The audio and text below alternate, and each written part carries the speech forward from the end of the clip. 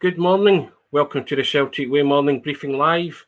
I'm Tony Haggerty at aHaggerty10 Twitter handle, as you know by now. And I'm joined today by Sean Martin at Sean Martin TCW. Good morning, Sean. And at the risk of going all Howard Keel, oh, what a beautiful morning. There we are now. Indeed, it's nothing like a signing first thing in the morning to take everybody by surprise.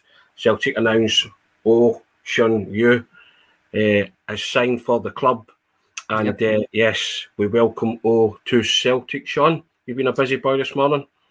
It's magic, Tony. I think it's the phrase. I've definitely been busy this morning. Just basically, as soon as you log on, you see the Celtic social media admin saying, it's happening. And I'm going on, no, I'm not ready for this. Hold on. Let me get my cup of tea made. Indeed. Well, it's a wonderful start to the morning. Celtic announced their fourth signing of the January window. We'll come to that. I'll just direct you, as always and as ever, to the strap line running along the bottom. And you can join us at the Celtic Way by the click of a button and subscribe. www.celticway.co.uk/subscribe.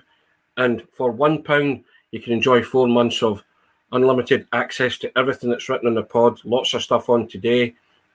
And you'll enjoy that. And if you do subscribe, new subscribers will receive, as you can see on the screen there, that limited edition bespoke A3 artwork by renowned Celtic football artist made by Frankie, proven to be very popular indeed, Sean. And that's all you have to do is subscribe, and you receive one of them. www.celticway.co.uk/subscribe. And we also say thank you to our new sponsors, who are Seneca. And Celtic Way Morning Briefing is now sponsored by Seneca Medical Group.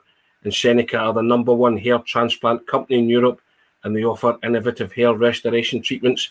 And you can find out more about Seneca via the links in the description of this video. Busy, Sean. Hyung-Yu has been announced as a Celtic player. He's spoken his first words. You did the Q&A up. It's all up on the website. You'll put all the links up to that. But the first thing that gripped me, as he said, it's like walking onto a movie set. So he seems to be fairly chuffed that he's here. He does, He's obviously the translator was working overtime because it was subtitles on it. But from what he was saying on that, he's delighted. He said it was like a movie set.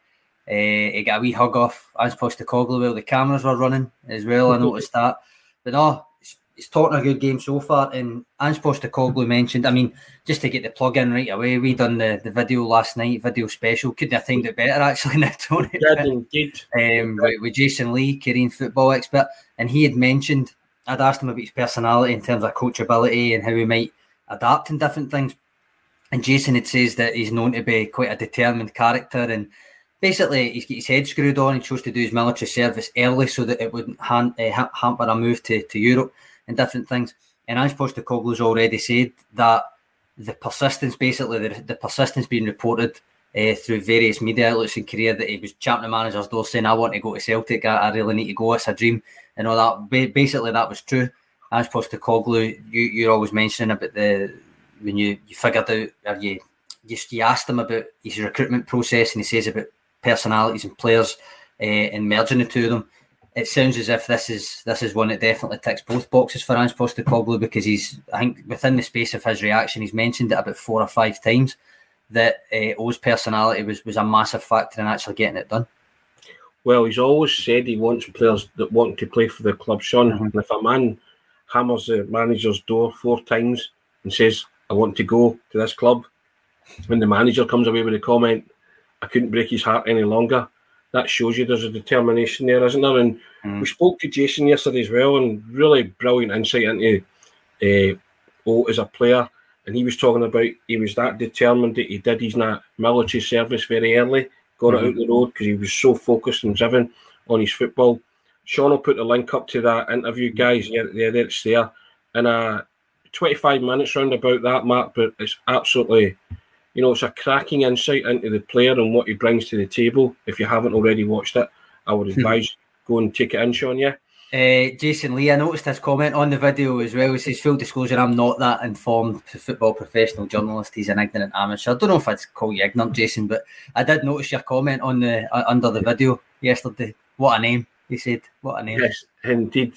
But it was very enlightening to ourselves, and I would encourage all the Celtic supporters, if they want to know a wee bit more about OT, go and watch that.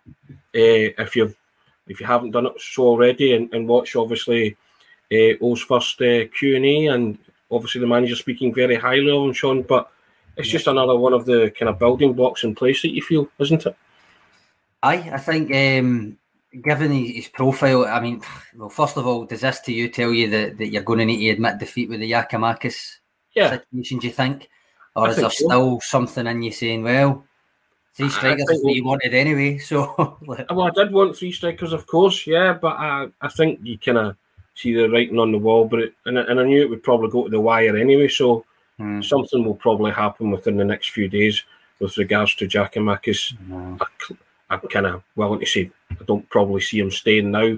If he stayed, great, but you know, I still want 3 strikers in the building. That was my thoughts, but I think it's fair to say that Georgios Giakoumakis could be definitely heading for the exit door. Sounds as if it's Atlanta United. It's the most firmed up interest in him so far. I mean, by all accounts, good life in the MLS, especially if he's your designated player, but it is still a bit of an odd move, I would say, if he goes there. But it's still a head scratcher for me, Sean. It really is. It's and I'm sure the truth will come out at some point. You know, there has to be more to it.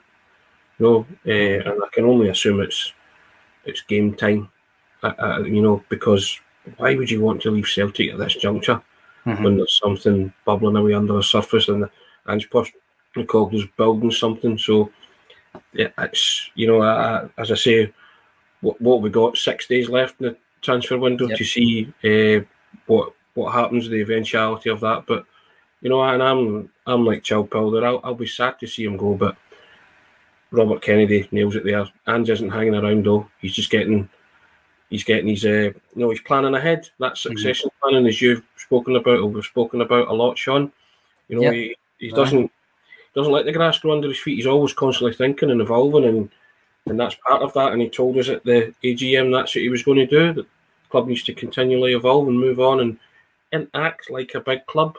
Yeah, they'll say goodbye to big name players, but they'll bring in players. So get used to that.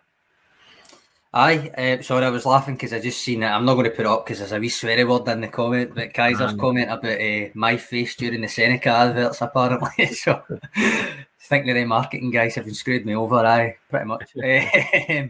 I don't really want to spend too much on Giakoumakis today or anything, but it is related to the old transfer. Yeah. I think it's fair for you to say that. Robert Kennedy's comment, Ange isn't hanging around, excellent news. But there's plenty of welcoming messages Raymond had, and a big welcome, all the best. Andrew Glazer just says happy days. And then Andrew also commented on our interview with Jason Lee.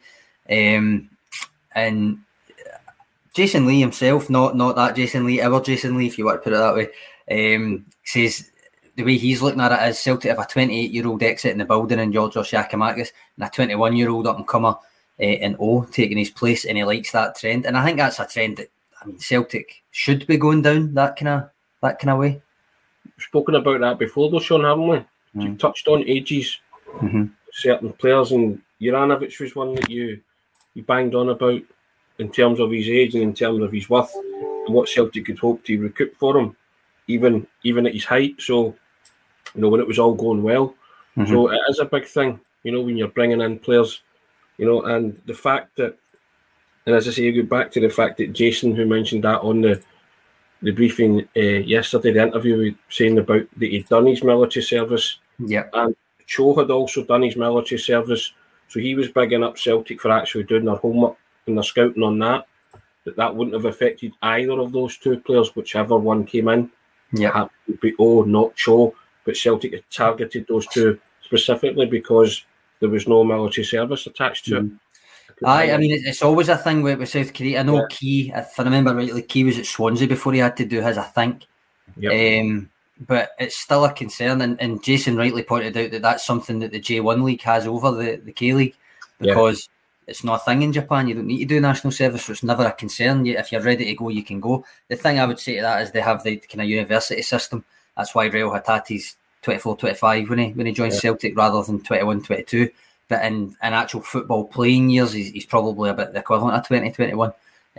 So there is something there in terms of university system, but it's nothing as drastic as national service that you need to serve. Out with, as Jason said, out with winning a medal that gets you an exemption from it. But you're right, O chose to do it, which I think speaks to that character that Ange Postecoglou spoke about and that Jason spoke about, and that his manager that said that he was very persistent, he knows what he wants, that kind of thing. His old manager, I should say now. It speaks to what they've mentioned. The fact that he went out of his way to say, no, I want to do it now while I'm younger rather than have it possibly hinder what I'm hoping to do with my career. And I like that. Yeah. And Gary McDowell comes in here, Sean, and you're always bang on about this. Yep. Yeah. I've got a question on that, though. 5-year contract, right, from now, obviously subject to international clearance, but a 5-year contract from now takes him to January 2028, not summer 2028.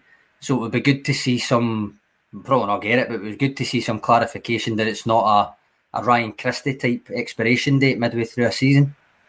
Yes. You know what I mean? Yeah. It might just be the way that they've worded it. It might be a 5.5-year deal, might be the end of that season, but I found that a wee bit, that just made me think. Or a 4.5-year deal, maybe, you don't know. Well, either or, as long as it's not midway through a season, I would say. But I mean, these things, the thing is, and I think the club would be probably right if they responded to what I've pointed out there by saying, well, if it goes the way that we think he's going to go, the contract will have been revised well before then anyway. Of course. But I would argue it wasn't revised in time for Ryan Christie. So that's the question I would have about the 5-year. But no, overall, the security is underrated thing. I've not tweeted it out today yet. I've managed to hold myself back. I've tweeted it about 7 times in the last couple of windows. But I might still do it. Because I've been doing it. Used to, the summer window, I've done a wee list, all the different people that's contracts expire after 2025 and all that. And it's good. It makes for good reading, Tony. I'm glad you can say it because you usually get it right. I usually cock it up, don't I? Security's overrated or whatever it is. You know? But yes, security's underrated, as you say, Sean. But yeah, it's just good that the manager has got them in the building. Blind Asabat says, when Jason says she's a tank and good in the air, I start to get excited. Well, funnily enough, that's when myself and Sean, you might have thought our expressions when he said that. And the first thing we said when we came off air after the interview, we both looked at each other and you said to me, Sean, tank. He just kind of laughed, didn't we? Yeah, he's a tank. And we were, and you said, well, he's 6'1", didn't you? You were 6'1", yeah. You point out that his height, he's 6 foot plus. So another good thing. And you look at him and you actually don't see that at first glance, do you? Mm. But he's an athletic 6'1" rather than a stocky 6'1" is what I would say. So when you take Jason's, because Jason knows more about him, and I was like, okay, because that's not what I picked up on exactly when I just saw him and I looked at in terms of physique, but I'm getting a wee bit excited about that, Sean, what he can bring to the table, Mm-hmm. I think, I mean, rightfully Jason was pointing out, and I'd written this in, it was in the Joey Dawson piece, and I mentioned it yesterday to you and Aidan as well, but he's not played competitively since the end of October, one international friendly aside, I think the week after in start November. So he's not necessarily ready to come straight in the team, which is where the Joey Dawson argument come in. Like if Giakoumakis goes to Atlanta or wherever, then there might be a wee vacuum there. I suspect it would probably be Maeda would get chosen to go through the middle if Kyogo was rested for any reason in the next couple of weeks. But that said, he's not averse to putting someone straight in either, Ange Postecoglou. No. But I just think the length of time there, they've only just started their pre-season. So he has some training under his belt, and he's obviously seen his new teammates at Lennoxtown and all that already as well. But on that basis, and the basis that he's still young and all that kind of thing, Jason was kind of preaching caution in terms of, I mean, don't expect him to hit the ground running necessarily. He'll probably take a wee while to get up to speed and all of that stuff. But nonetheless, new guy in the door, athletic 6'1", different option.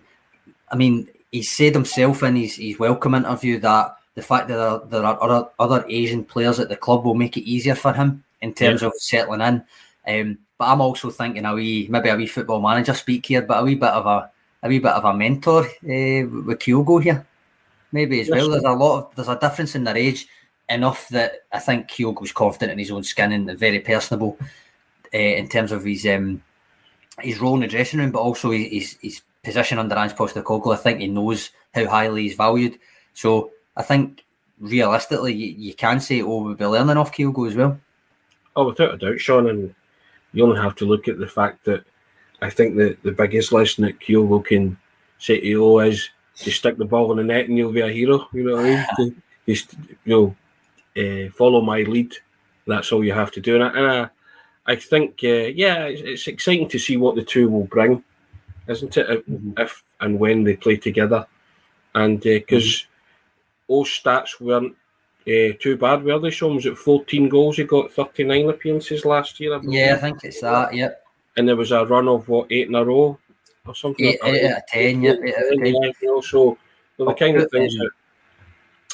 things that, flick your switch as a Celtic supporter. I know he's capable of going on a run and scoring, and just capable of scoring goals. And Jason said he will score goals. Yeah. I've put the Stuart Ross did an in-depth scouting report, which I promised you that we'd get done. That's on the website just now. Lots of detail in there, lots of stills, lots of stats, lots of everything.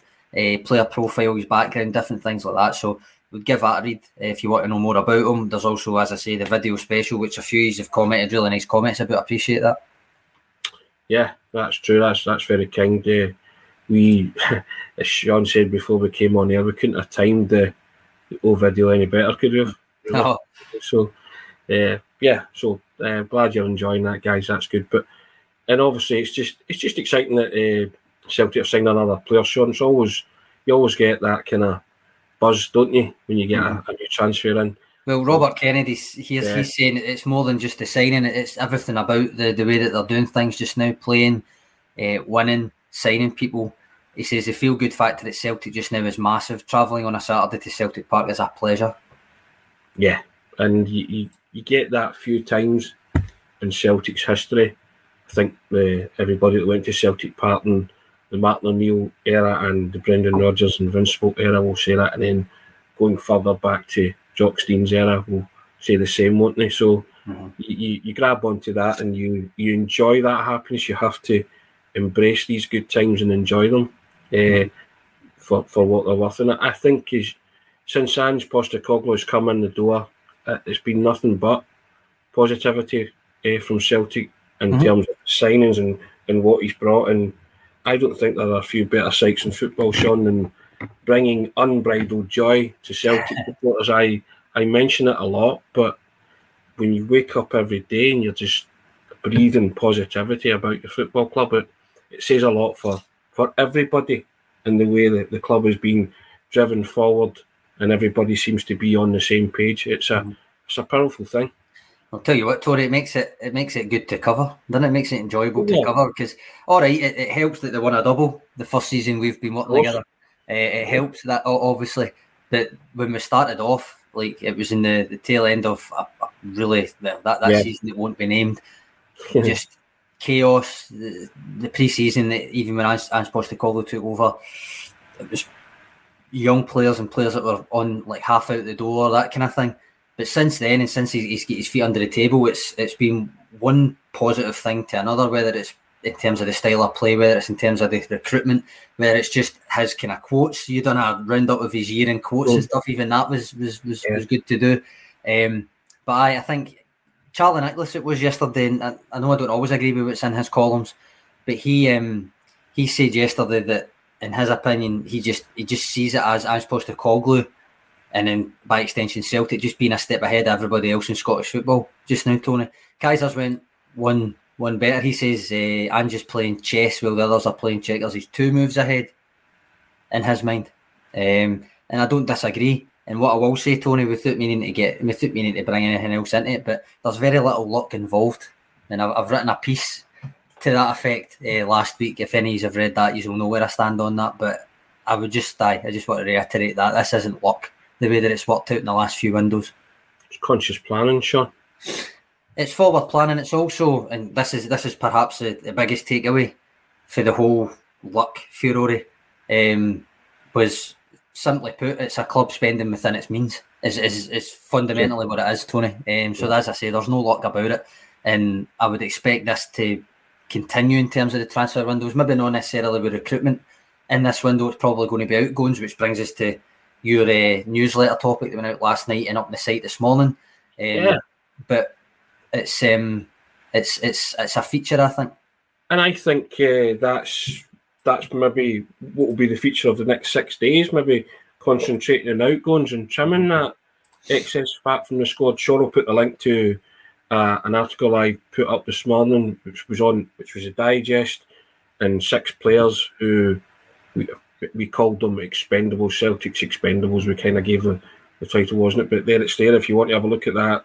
You can indeed, and we've just kind of named a few players that we thought it's their time possibly to leave the club, Sean, because for various reasons, not necessarily to get you, like you've not just said, well, get them out. There's a write up for each of them. Yeah. Either they're not playing, or there's a specific reason they're not playing, or they're not even getting into squads, or their contract situation. It would be better if they just get removed from the wage bill, that kind of stuff. It's just the guys that are here currently in this window. Yes.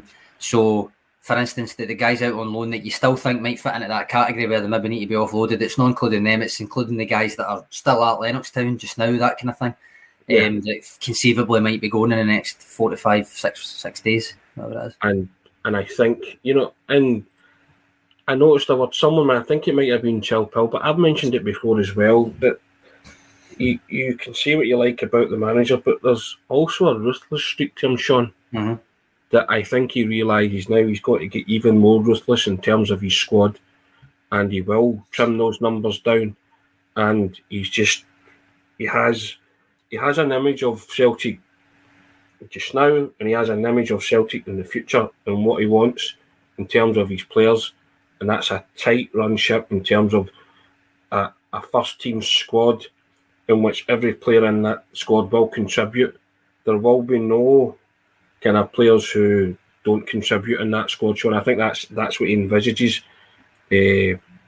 moving forward, and that there'll be no players on the periphery.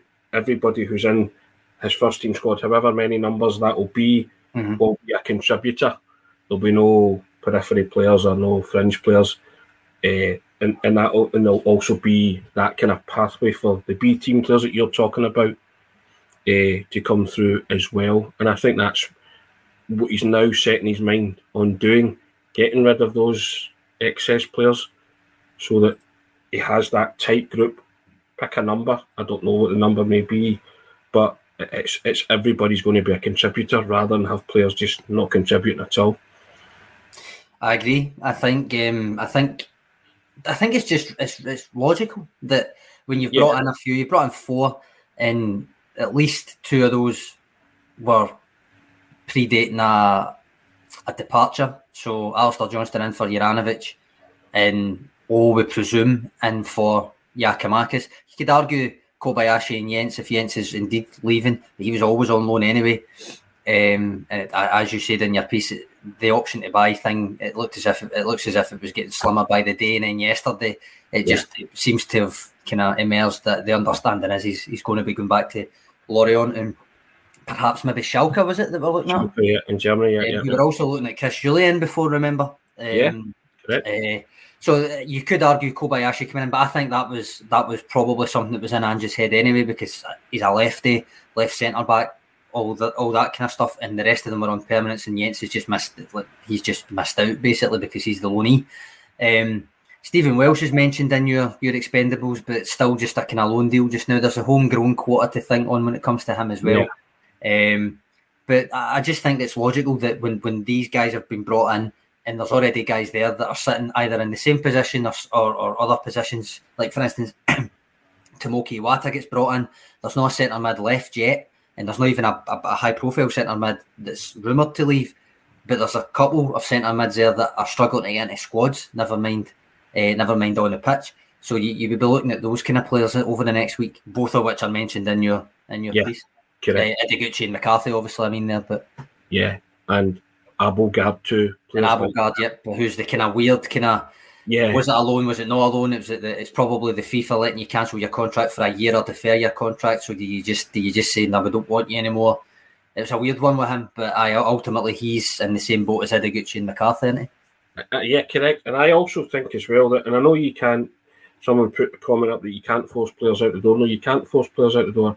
I get that, but I don't think Ange will shirk away from those kind of decisions when they need to be made from players, and going and saying about contracts and stuff and terminating them and saying, look, it's probably best that you go elsewhere or try and resurrect your career elsewhere rather than sit for however many years that they may have left in their deal. I don't think that that's something that Ange would back away from. No, I agree. I agree. I think that there's a balance in there. Like it's easy to think on football club is something out with the world of work and all that because they get so much money for it, and the contracts are always in years rather than permanent contracts or that kind of stuff. But ultimately, it is still a worker. You can't force a worker out if they've got the contract and all that kind of thing. But in football, because of the money floating about, you can make it worth their while to cancel their contract and all that kind of thing. You can pay them up a certain amount. You can basically, depending on their age, might not apply to McCarthy, but you can, because he's at the end stage of his career. But certainly a younger player like Scott Robertson, you can say, listen, you're not going to play. It is better for you if you go elsewhere. And he obviously got an offer from Fleetwood and went. So there's all that to think on. But ultimately, thinking on it coldly as this is a football club and it's the playing staff, then I think the 6 guys that you've mentioned, I basically, even just to be controversial, I can't disagree. I think all 6 of them deserve to be on that list that you drew up. Yeah. Willie Larson coming in and saying here, a lot of the discussion focus on Scary Ange. The guy doesn't manage through fear. He's a great man manager and motivator. I totally agree with that. I don't think he manages through fear at all. I'm just talking that there's a ruthless side to a manager like Ange. That's all.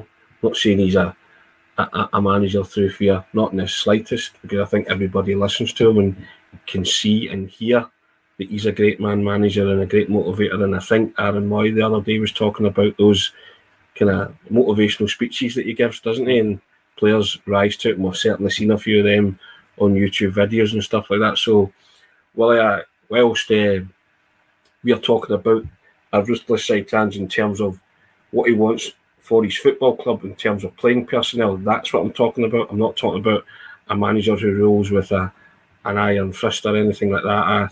I just don't see him being that kind of manager. Sean, do you?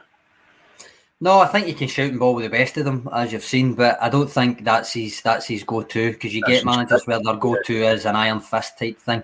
And don't get me wrong, it doesn't strike you as the kind of guy you would want to cross and different things like that. But when you were saying ruthless, I didn't think you meant through fear. I just thought you meant in terms of a reality.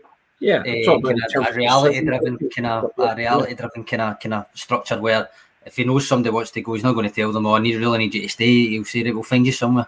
And likewise, if he wants a target and he gets a target, it might mean that someone else is sacrificing some game time, but that's the way it is. That's the cost of progress, that kind of thing. I didn't think you meant by fear, although I do know he can shout and ball with the best of them, obviously.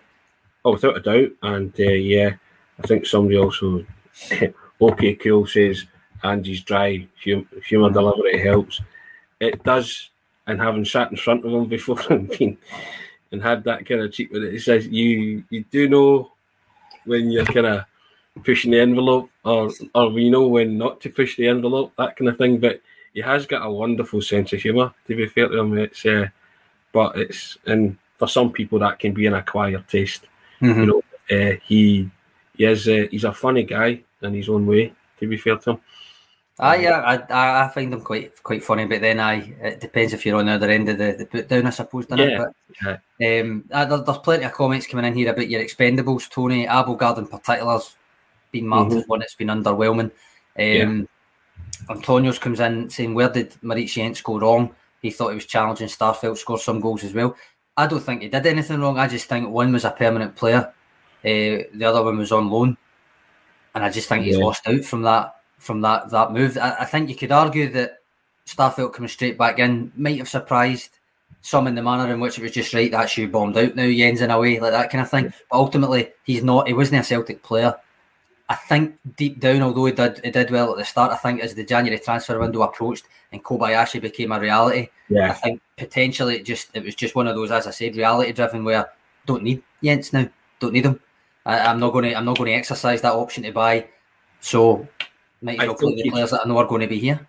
I think he served his function and his purpose, and I think Celtic probably weren't expecting Carl Starfelt to come back as quickly and return to form as quickly, because they maybe saw Jens playing a lot longer or being a more extended run in the side, which he didn't get. But you can't fault the job he did, because he didn't do anything particularly wrong, did he? He was just a victim of the fact that Starfelt come back and he rediscovered that form that he had before he got injured, and also he signed a natural left-sided centre-back in the shape of Kobayashi. And as you say, there are times that's part of that ruthless decision-making I'm talking about. You have to turn around and say, right, don't need this guy. Thanks for playing. We've enjoyed your time. I hope you've enjoyed your time. We shake hands, we go our separate ways. That's it. And I think this is, I remember when the loan to buy deal was just about to get confirmed, I wrote the newsletter. And as I'm wanting to do, Tony, I went a kind of NBA route with it and just said this is the stereotypical performance you can expect from Maurice Jens, and then gave the caveats of the teams he's played for are not ball-dominant teams, are not high-pressing teams, so his stats will improve, because as a Celtic centre-back, there's so much responsibility on you, all that kind of thing.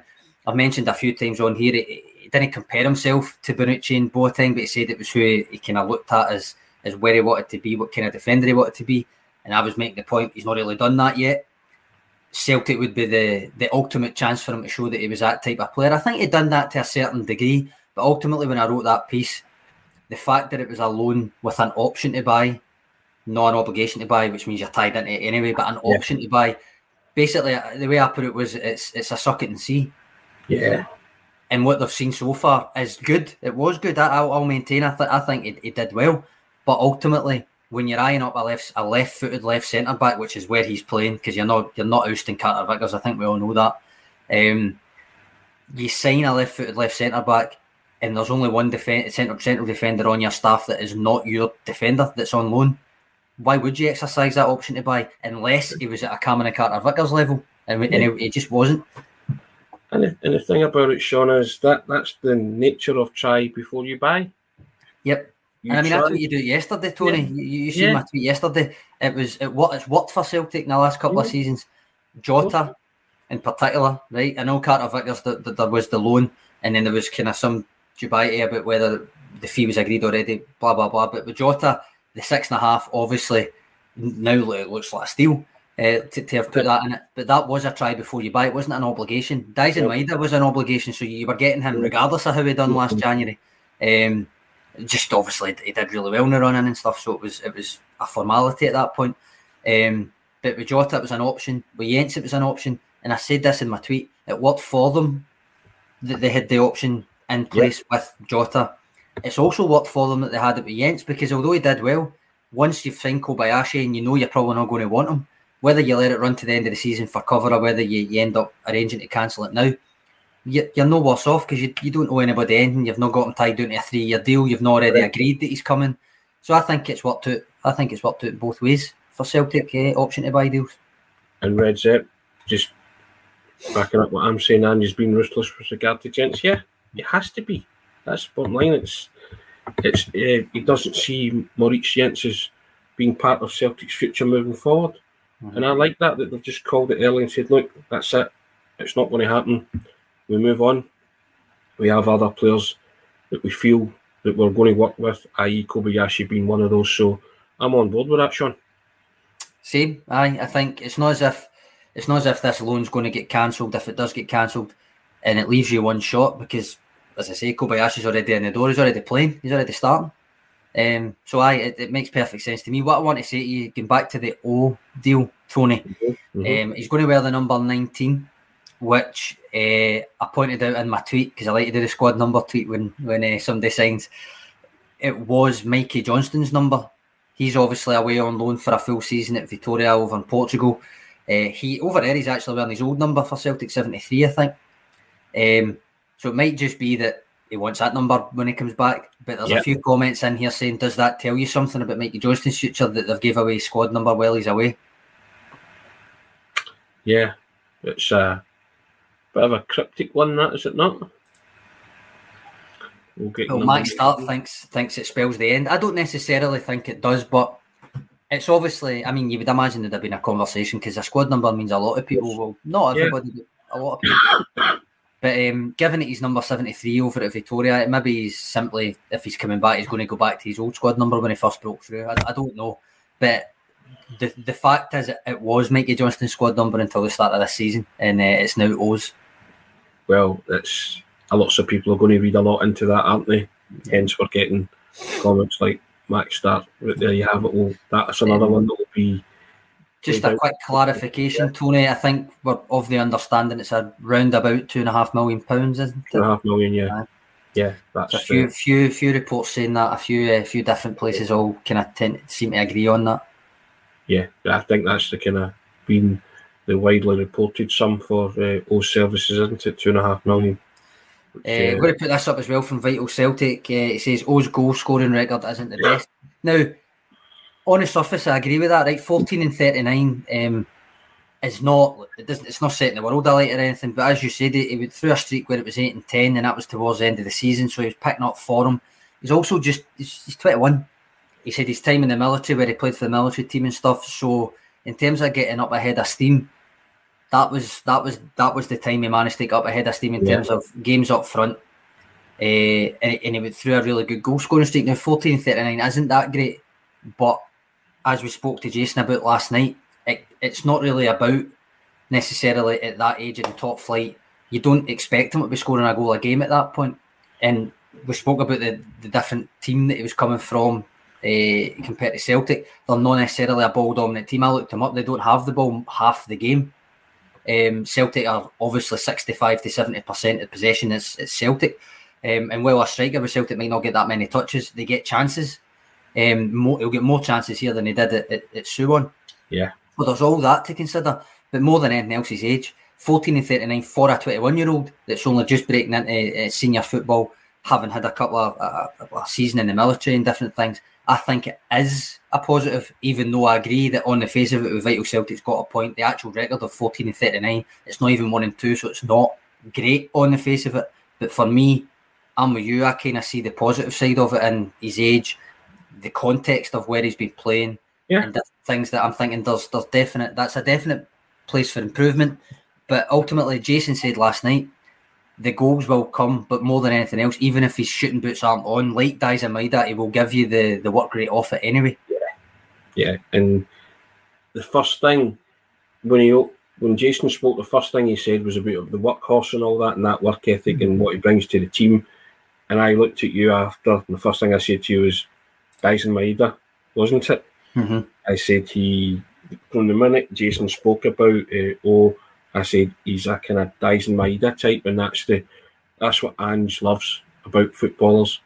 And if you're looking at that 14 and 39, if you're isolating that, then it doesn't tell half the story, does it? As you say, as you've just gone into there. And I was looking at the bigger picture, and obviously he's 21. There'll be loads of room for improvement. Learning off Kyogo as well, as we pointed out earlier. So I can only see those stats improving, Sean. Nothing else is entered my head. That's the thing, right? That's the scope of bringing in a 21-year-old. There's obviously going to be, to use the VAR term, teething problems. Yes. Maybe initially. Sorry to bring VAR up in an episode that didn't really need VAR brought up, but it's one of those things. It's part and parcel of signing a player that's got raw edges. It's not the finished product. It's part of the modus operandi of Celtic. If you were signing the finished product, you'd be paying 10, 12 million. Correct.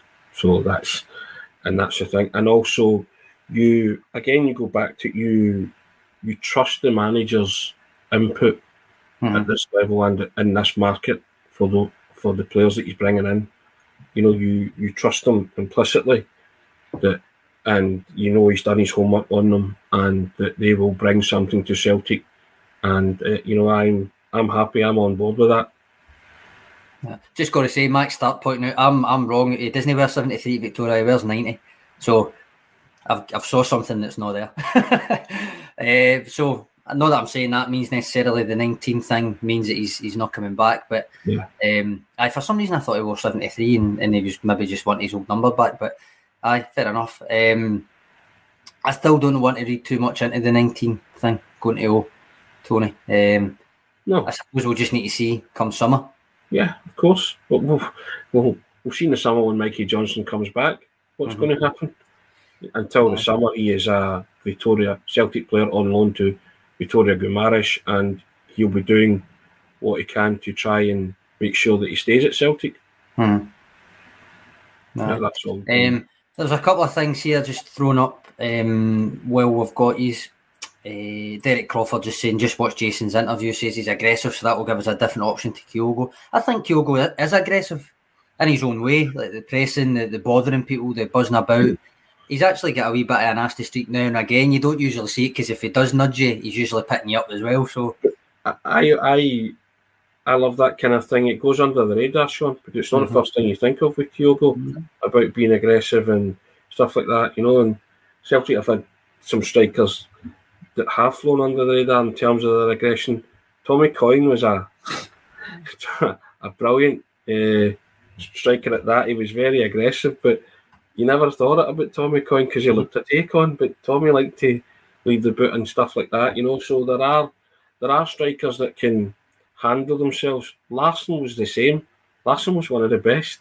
Larsson was one of the toughest strikers you've ever seen, but you never ever thought that Larsson was the kind to go and leave the boot in or that, because he very rarely did it, but he let his presence know. Now, Paul Lambert always said to me that he didn't mess with Larsson. You could boot him up and down, but he was always storing it. I was going to say, I think with a lot of players, it's force of personality more than like physically intimidating or anything like that. Like more than it, a lot of the time, it's actually same with Kyogo. It's you're not going to knock him off his game just by trying to get physical.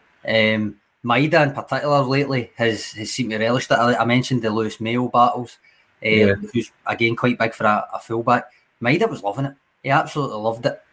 More than it, I think, just because he knew that he'd beaten of him as well. But he really, really liked it. He liked the physical stuff. But no, I think I can see what Derek's getting at in terms of 6'1", got the work rate, all that kind of stuff. But I wouldn't sleep on Kyogo's aggressiveness. Put it that way. No. So, got a comment from Josh Boy here. He says he's a Scottish Celtic fan living in Busan, South Korea. Says this is great news and that maybe his girlfriend will watch Celtic games with him now that there's a fellow countryman for her to cheer. Can only wish you all the best on that endeavour, Josh, and here's hoping that your good lady does allow you to watch the Celtic games now and joins in, and we add another to the Celtic family. Sean, that's what you're hoping, isn't it? On the note of a fellow countryman, O is the third South Korean. Yes. After Ki Sung-young and Cha Do-ri. Various kind of, I don't know if you get conflicting memories of the two of them. I think the first, probably unfairly right, but the first thing that comes to mind with me with Cha is the Ren own goal. Yeah. But I actually think he was a decent player. He never maybe quite hit the heights at Celtic as I thought he was going to, but I think he was a decent player. But that unfairly, maybe that Ren own goal is the first thing that comes to mind with that. Whereas with Ki Sung-young, I thought he was absolutely brilliant. I think he was an absolute baller, I think you would say. He was an excellent footballer, yeah. And Swansea, was it he went to for 6 million, something like that, was it? I think where he went after Celtic, he had Swansea, Sunderland. Was he somewhere? I think was he somewhere else? Down in England. Can't remember off the top of my head. I'm sure somebody will be able to come in and say. But yeah, he was. I really liked him. And at first, he struggled to get in the midfield because at the time you had a fair amount of midfielders. Newcastle, that is. I've just looked up there. Swansea, Sunderland on loan, and then Newcastle. Swansea for about 6 million, which I remember thinking was a good deal at the time. I was sad to lose him because I thought he had a lot more to give. But yeah, and I don't have an abiding football memory of Cha Do-ri. I just have that song in my head. Don't you wish your fullback was Cha Do-ri? Because that was the kind of song at the time, wasn't it? By the Pussycat Dolls, and that every time I think of Cha Do-ri, I always think of that song, don't you? Yeah, big Pussycat Dolls fan, Tony. Well, I not particularly, no, but it's the first thing that comes to my head when I think of Chaddery, and I don't know if that's a good thing or a bad thing, probably a bad thing, but there you go. No, I think with Key, do you remember at the time, we actually spoke about this team about 2010, 2011, 2012, the Neil Lennon, what I call the Hooper and Stokes team. Yeah. We spoke about that team with Aidan the other day, just off air, obviously. But that midfield at the time, remember you'd Scott Brown playing right mid for a while. Well, you had Joe Ledley playing left back, left mid. You had Chris Commons coming in the January, I think, that window. Key was in that team. Key managed to get in that team. Kyle, when Beram Kyle was at his pomp in that first season, he was brilliant as well.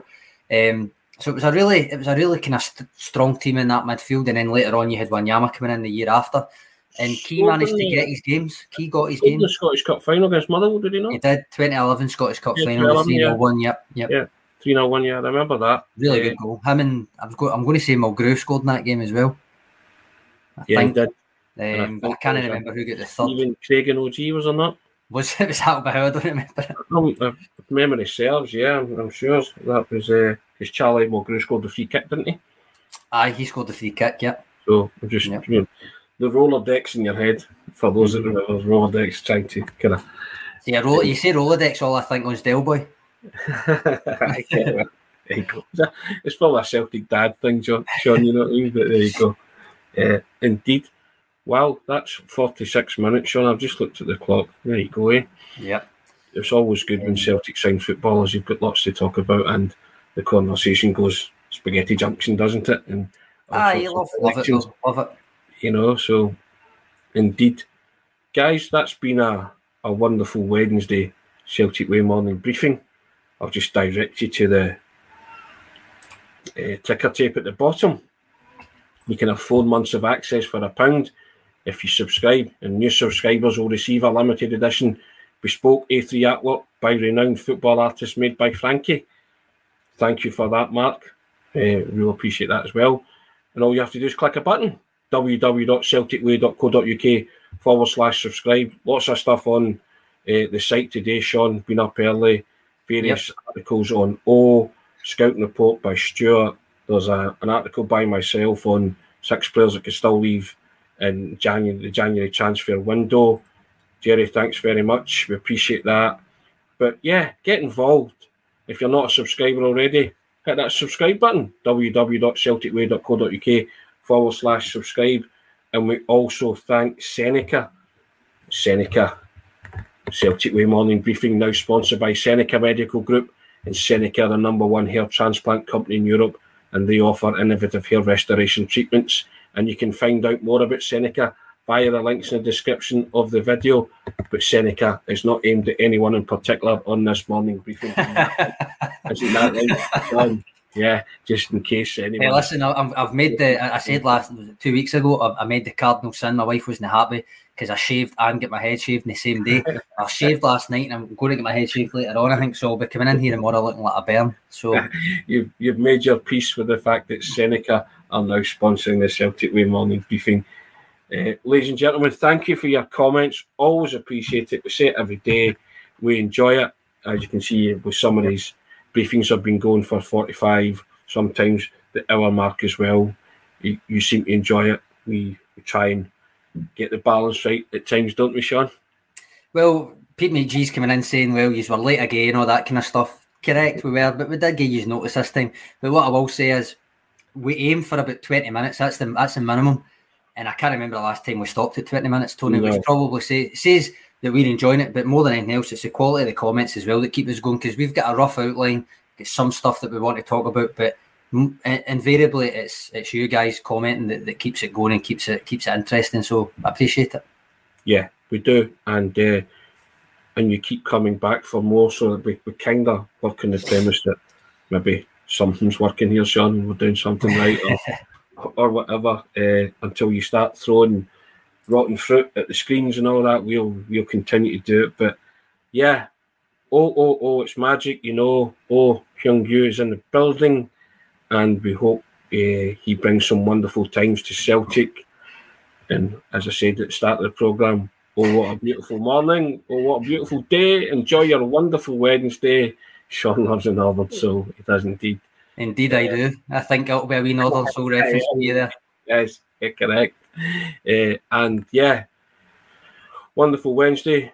We'll see if we can make it a terrific Thursday, guys. Take care. We'll see you all again tomorrow. That includes you, Pete McGee. Right, bright and early. Maybe. We'll see. Thanks a lot for your contribution, Sean. First class as always. Take care, guys. All the best. Cheers, Tony. Cheers, Trips.